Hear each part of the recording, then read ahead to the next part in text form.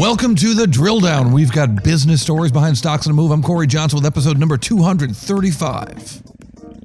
Well, just ahead, iRhythm Technologies sells more and loses more.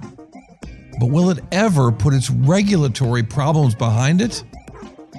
And Adobe gets rocked after disappointing earnings. But listen to the CEO. Is it a head fake? And a fascinating conversation with IonQ CEO Peter Chapman. This is the only pure play in the stock market for quantum computing, IonQ is, and our interview with the CEO is going to leave your head spinning about the future of computing. But first, it's sponsor time.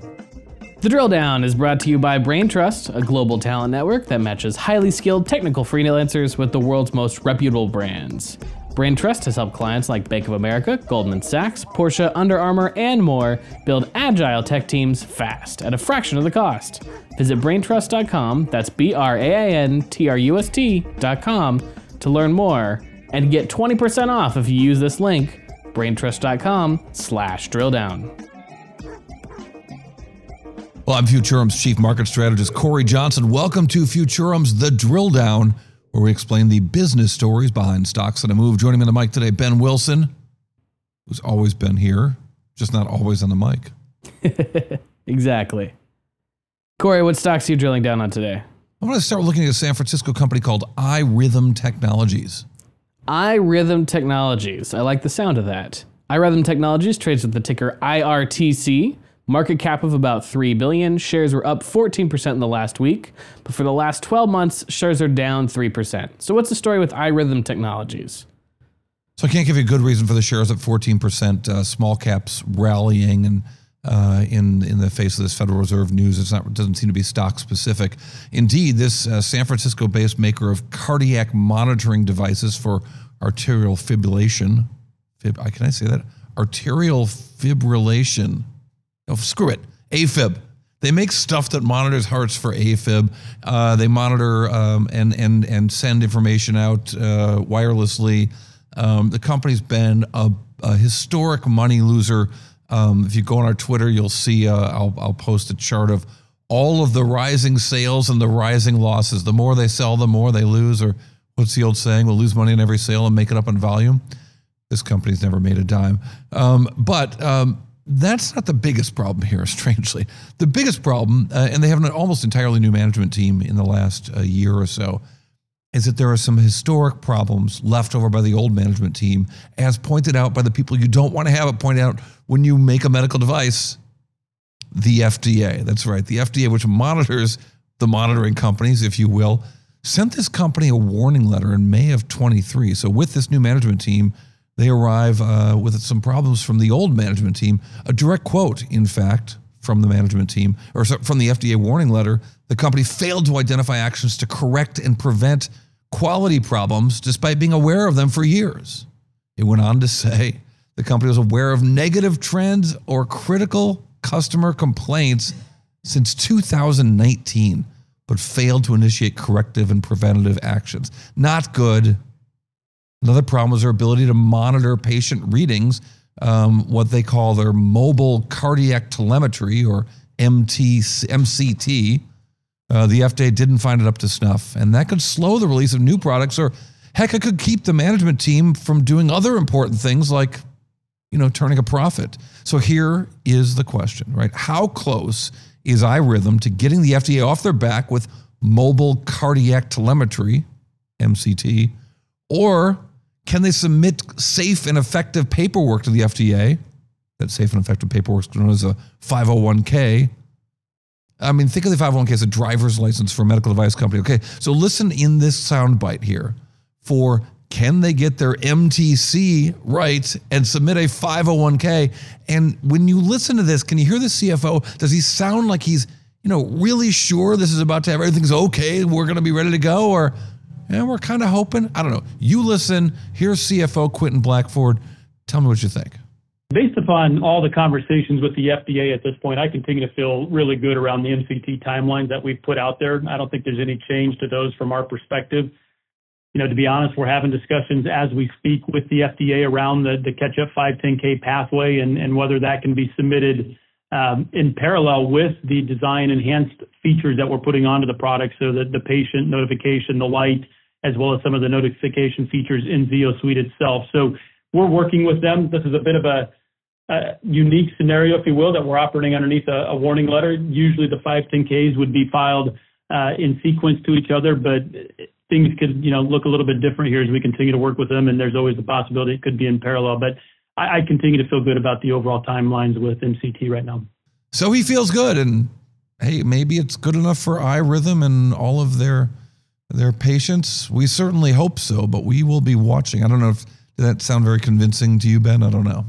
I mean, maybe and hope so seem like the operative descriptions here. I don't know that it seems the most optimistic. I wish them well. Corey, what is your next drill down? Let's look at Johnson Controls International. Johnson Controls International trades with the ticker JCI with a market cap of about $36 billion. Shares are down 3% in the last week, but for the last 12 months, shares are also down 20%, which is just horrible given that the S&P 500 is up 14% in the last year. So what's the story with Johnson Controls International? You didn't make any Johnson jokes there. I'm very pleased with you, Ben. I did consider it. I was hanging out with a Spanish friend this weekend who has trouble saying my first name, Corey, so he would just call me from the opposite room. He'd be across where we go, Johnson, Johnson. And then I started calling him Johnson. That had nothing to do with Johnson Controls, but I wanted to amuse you. So look, Johnson Controls is a tale of two businesses. Some of it's going really well, some of it's not, and it's really hurt the company. It's a global construction supplier. Specifically, they do a lot of stuff around HVAC. So the company announced last month that right before they released their fourth quarter report, which they finally just released, that it would be delayed because the company had been hacked back in September. And so they said that was really disruptive, whatever. So Q4 sales, $6.9 billion, up 3%, 2% organically, so take out the acquisitions they've done. But flat operating margins. But some parts of their business were doing really well, some of it really crummy. The really good part, building solutions in North America, their biggest business, has a lot of HVAC in it, and sales in the quarter of $2.8 billion, up 8% over the last year. So remember, I told you that the rest of the business was not doing that well, that's only up about 2% organically. So an 8% increase in U.S. business, I'm not good at math, but that's 400% better than their average growth rate.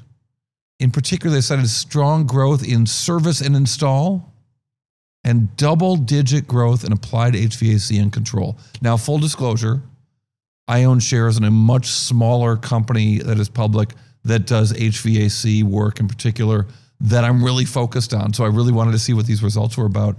Ben, I have historically never not talked about stocks that I own or that I'm short. I might change that. Just I don't know. I'd be curious to know what listeners think, so let me know. But I think I might start talking occasionally about individual stock. And then, of course, I'll have to throw all the disclaimers that I'm a terrible investor. Don't listen to me. What the hell do I know? I'm not licensed. I don't give stock advice. You're a fool to listen to me. And who wants to hear me say that every week? But in any case, I'd listen to a podcast that was just you giving disclaimers, Corey.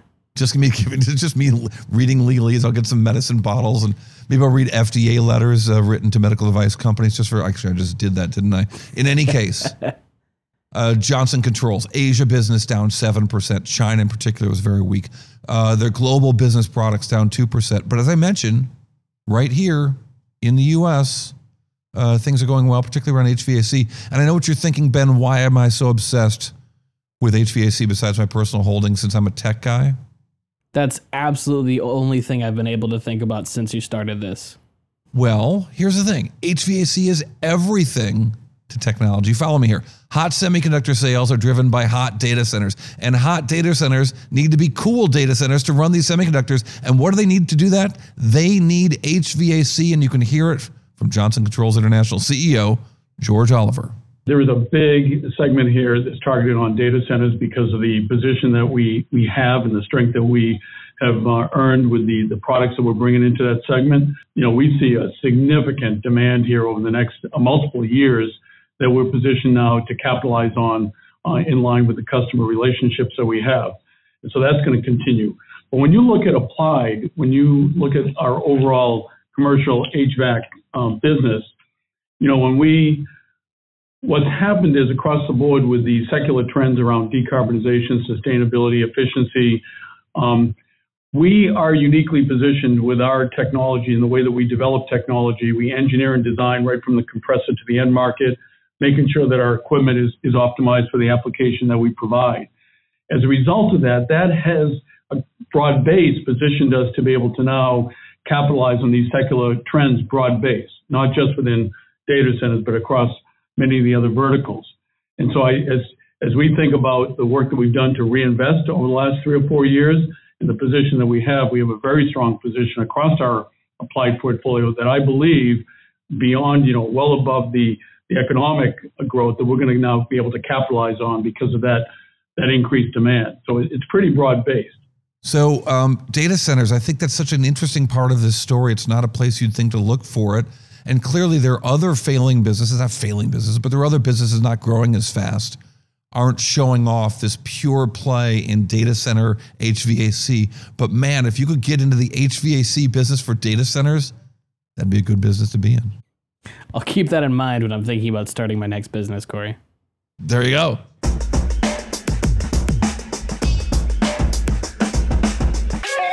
Corey, what is your next drill down?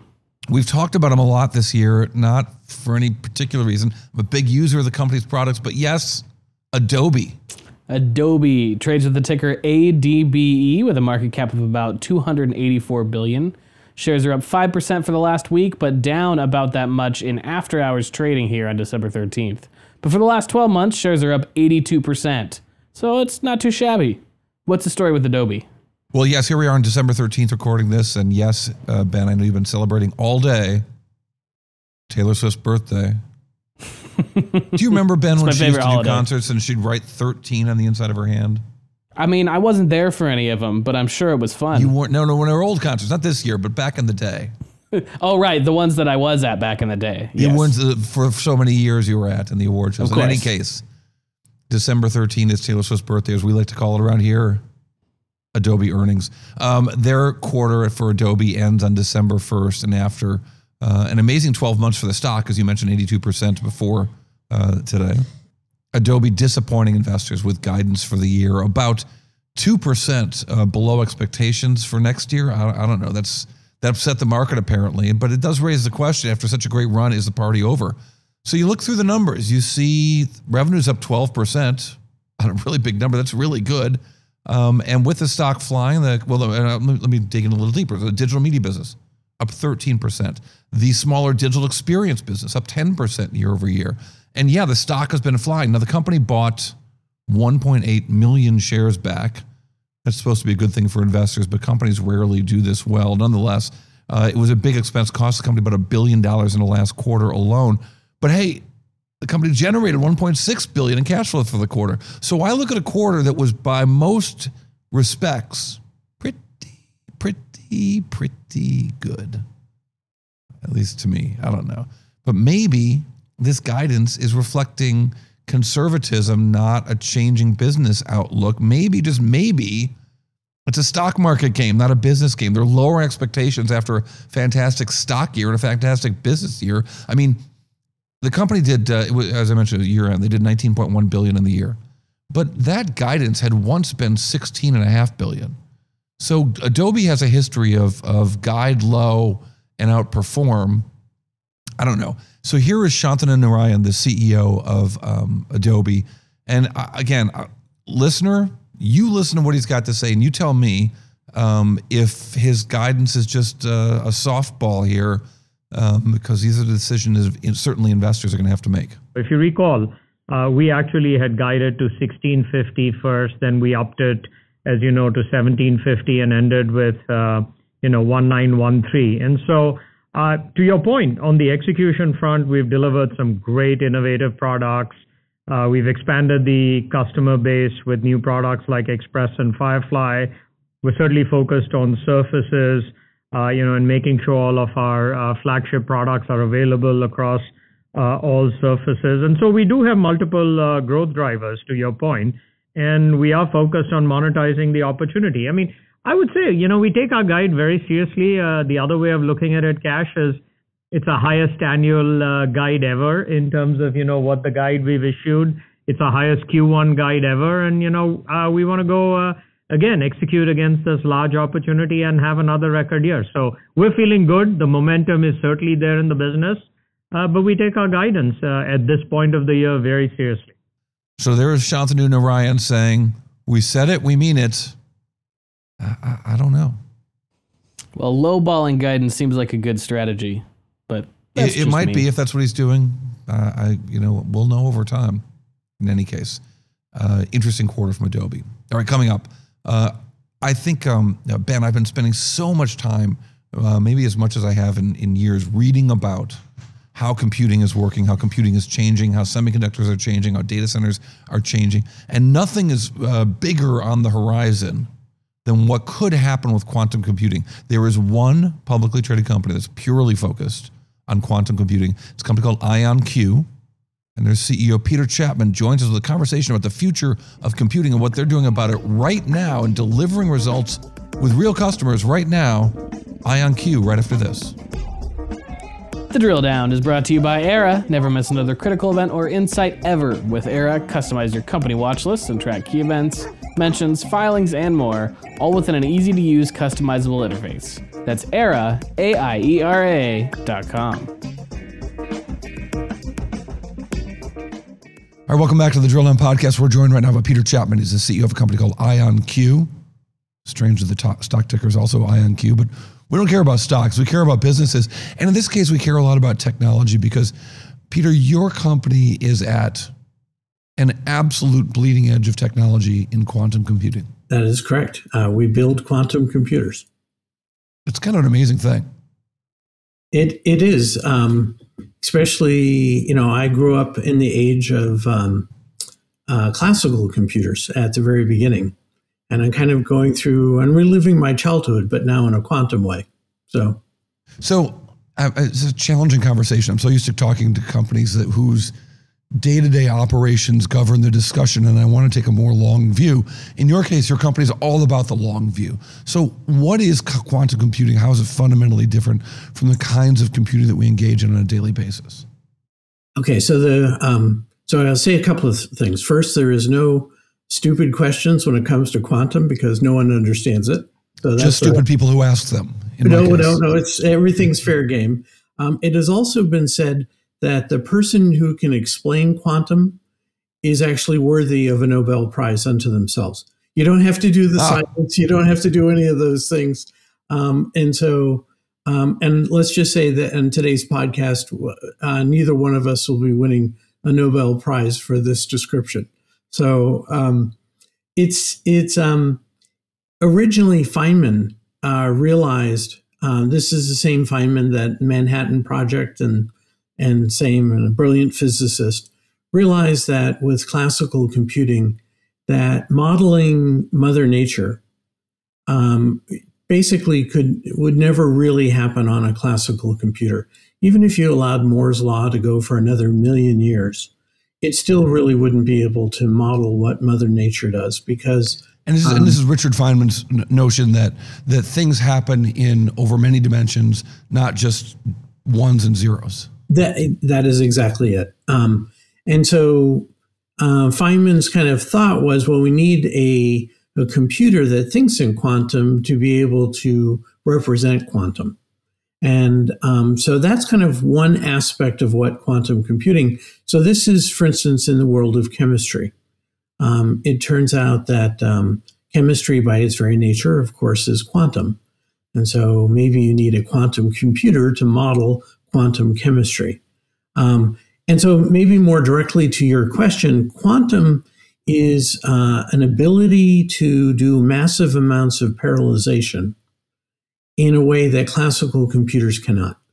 And so in classical computer, as an example, if you were going to go and solve a maze and you wanted to use a classical computer, you would go through and look at every combination of walking through that maze. And maybe if I had a bunch of servers, what I could do is say, okay, this computer server over here, you take this path of the maze, and this server over here, you take a different one. And I could break up the problem set across many servers to be able to find the solution to the maze.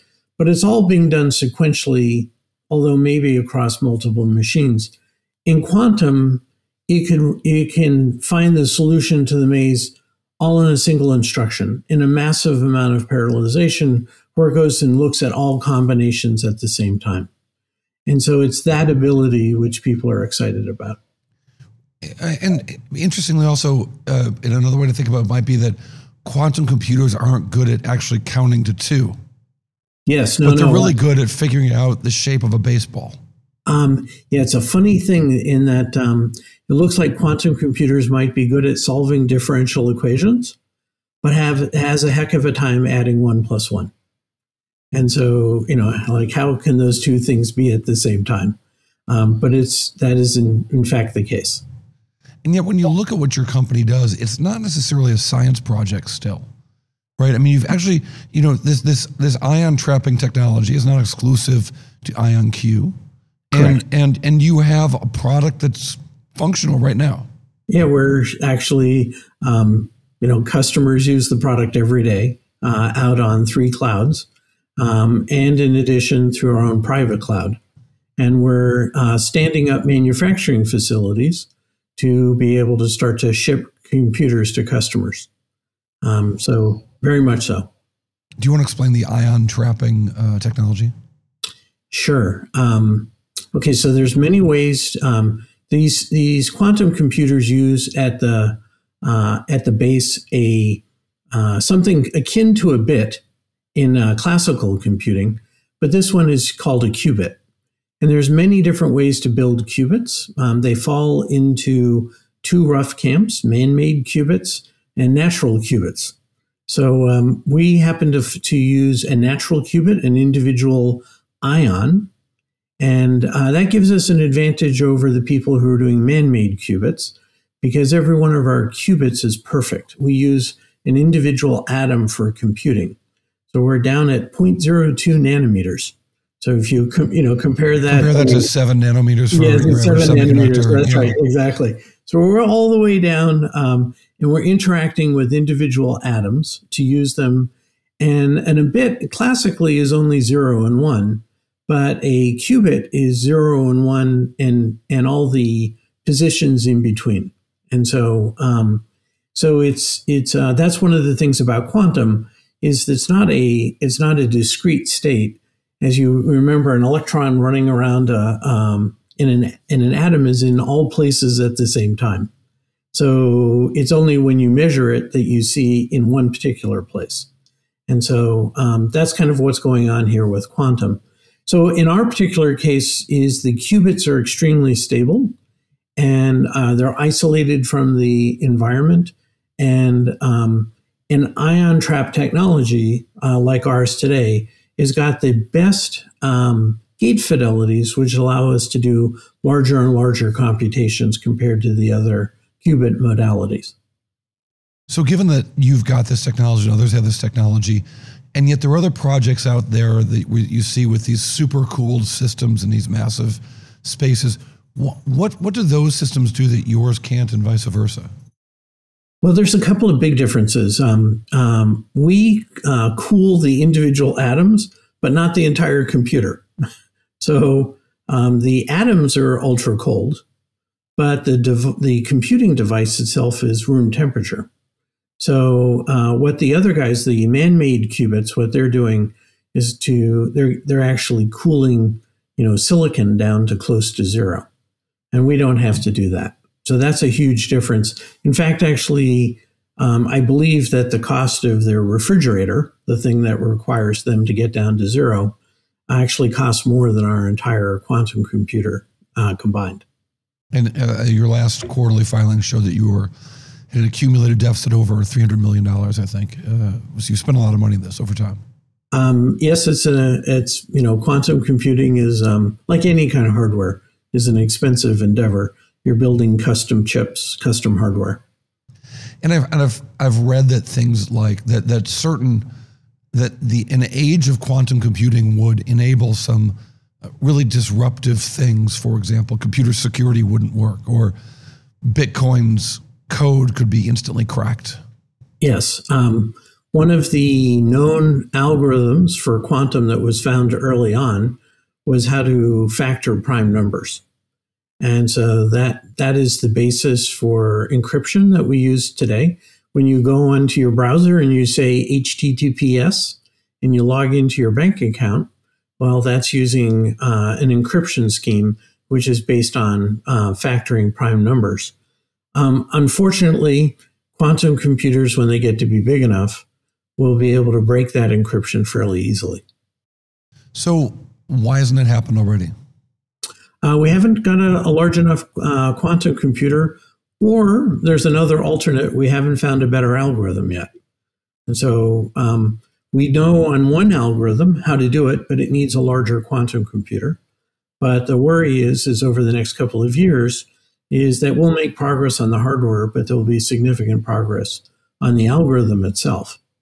And so then, maybe so you've got customers who are able to use Google Cloud, Microsoft Azure,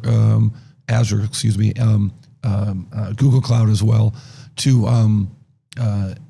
AWS, I should say as well, as a way to get access to IonQ's quantum computing. What are they using it for? Most of the stuff that happens out on the cloud is people learning. So, if you have an account on one of those three systems, for a couple of bucks, you can rent your Hello World application in Quantum and do your first Quantum. So most of the things there are relatively small things where people are going through textbooks and learning all about quantum. Often for real applications, you need some dedicated hardware time. This is, for those old enough, these early days are kind of like the old mainframe days. You would submit your job and go have a cup of coffee, maybe have dinner, maybe do some other things, and then your job would run in a time slice environment, and then you get your results several hours later. That's really funny. Yes, I said I'm reliving my childhood. It's on, that early part of it is hopefully you don't have to put in actual cards into those old perforated cards into the computer. Yes, we haven't never got quantum punch cards yet, but it's I wouldn't be surprised if somebody comes up with that. So but if you're going to do a real application, you need dedicated time on a machine. And so usually people contact us directly for that. And is it also really about figuring out what kind of questions to ask and how to ask those questions? Very much so. So we have spent, myself included, but, mankind the last 50 years kind of optimizing algorithms for a classical approach to these things. Quantum is a very different way of thinking about the problem set. And so it requires, more training, but it has an opportunity because I don't want to say we've exhausted possibilities, but a lot of smart people have thought about for 40 years on how to get various algorithms, to be as good as they are. This is a new opportunity to think about the problems the existing set of problems in a completely different way. And so that's an opportunity to kind of maybe move algorithmic development, which everyone uses every day. When you say Google Maps that you want to, go from here to there, well, there's an algorithm that's been worked on over probably the last 40 years to make that better and better. But in that 40 years, no one ever considered a quantum algorithm. And that's the classic, the traveling salesman problem, right? Is the classic math problem that really hasn't gotten any easier with all of the compute. It's been answered with brute force of compute power, but not. Which is to say, the traveling. If I can paraphrase it, and I'm a terrible at math, but I'll try anyway. You can correct me. The idea that you have to pick 10 stops for a traveling salesman and figure out the shortest route between them. That's right. It's a really hard math problem. Very hard math problem. It turns out, I'll give you a little kind of example of this is if the average driver for, let's say, UPS or FedEx or Amazon delivers to 120 addresses every day. So the question is, what is the optimal route? Should I go to house A first or B first or any one of the 120? And where should I go to the second one? You would think that since we do it every day, that would be something we figured out long ago. But it turns out if people typed into their browser, and I'll do a little bit of high school math, the number of different combinations for 120 addresses is you subtract 1, and it's factorial. So if everyone in the browser right now, and it's a different tab, brought up 100, what is 119 factorial, they would see this massive number. That's the number of different combinations that a classical computer would have to look at to find the optimal solution. That's such a large number that it would take years, if not decades, to find just for one driver. So what is it that they do today to solve that problem? Well, for instance, the algorithm today that often some of these logistics companies do is when they come to an intersection, they don't allow the algorithm to consider turning left at the light, because that reduces down the search space by 50%. And because now we'll just consider just going right, just because we need to reduce down the number of combinations. But of course, sometimes going left is the best way to get to the next house. And so we've given up on the optimal solution in exchange for making it computationally efficient. An answerable problem. An answerable problem. And where quantum comes in is not just there, but it's, let's take a major city in the United States. I don't know the number of drivers that are in Boston that deliver for Boston, but let's say that it's 500. So that would be 500 times 120 addresses minus 1 factorial. And that would turn out to be a number which, I haven't done out the math myself, but I wouldn't be surprised if it has a million zeros after it in terms of the number of combinations you would have to do. And that classically will never be solved to get to the optimal answer. But maybe with a big enough quantum computer, you could solve those kinds of problems. So given that this infinite possibilities of your company, what are the milestones you have to set and you should be reaching? And indeed that the rest of us can look at IonQ and say, they missed that quarter, or they missed, not that quarter, but they said they were going to achieve this by a certain date and they didn't. What are you trying to set up for your team and say, hey, we got to get this done by the end of 2023 so that we can get this done by the middle of 2024? Absolutely. So we set up a set of technical milestones based on what we call algorithmic qubits, but you could just, a layman's term would be useful qubits that you could use without seeing any error or limited error. And so this year, the goal was to hit 29 useful qubits. Next year was 35, and the next one was 64. The reason 64 is particularly important because most people in the quantum industry think that roughly 65 to 70 good enough qubits that then it can take on the world's largest supercomputers. So, 64 is in that realm of kind of being able to take on the world's largest supercomputers for certain tasks. As we said at the very beginning, even with that capability, it might not be very good at adding 1 plus 1, but might be good at solving some of these really computationally hard problems. It's fascinating business. What have you got to do to get there? Every quantum computing company has different challenges. Ours happens to be one which is largely engineering based. We don't need a breakthrough in material science or physics or those kinds of things. It's mostly just an engineering problem of going through and building better, more accurate, less noise machines. And that's exactly what we're doing right now. It's fascinating. And you've had so your co-founders were scientists, one at University of Maryland, one at Duke. One of them recently left. Yep. Yes, the company was originally, it's actually a fairly unusual story. The two co-founders wrote a scientific paper, and back in 2015, and a venture capitalist saw it and thought it read like a business plan and approached them and said, I want to put up money for this. So this was the case where VC money was chasing the co-founders rather than the other way around. And so the two co-founders and the venture capitalists started the company in 2015. They built several generations of hardware, and about 5 years ago, I took over the job as CEO. Chris, who's one of the two co-founders who left, would be the first to tell you, actually has said it many times, is that the basic science of what it is we're doing has been solved quite a long time ago. And, that's the area that his particular expertise.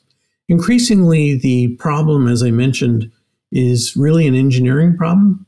And so we've brought in a number of leaders from companies like Amazon and Apple and Blue Origin, who are kind of engineering experts in building products.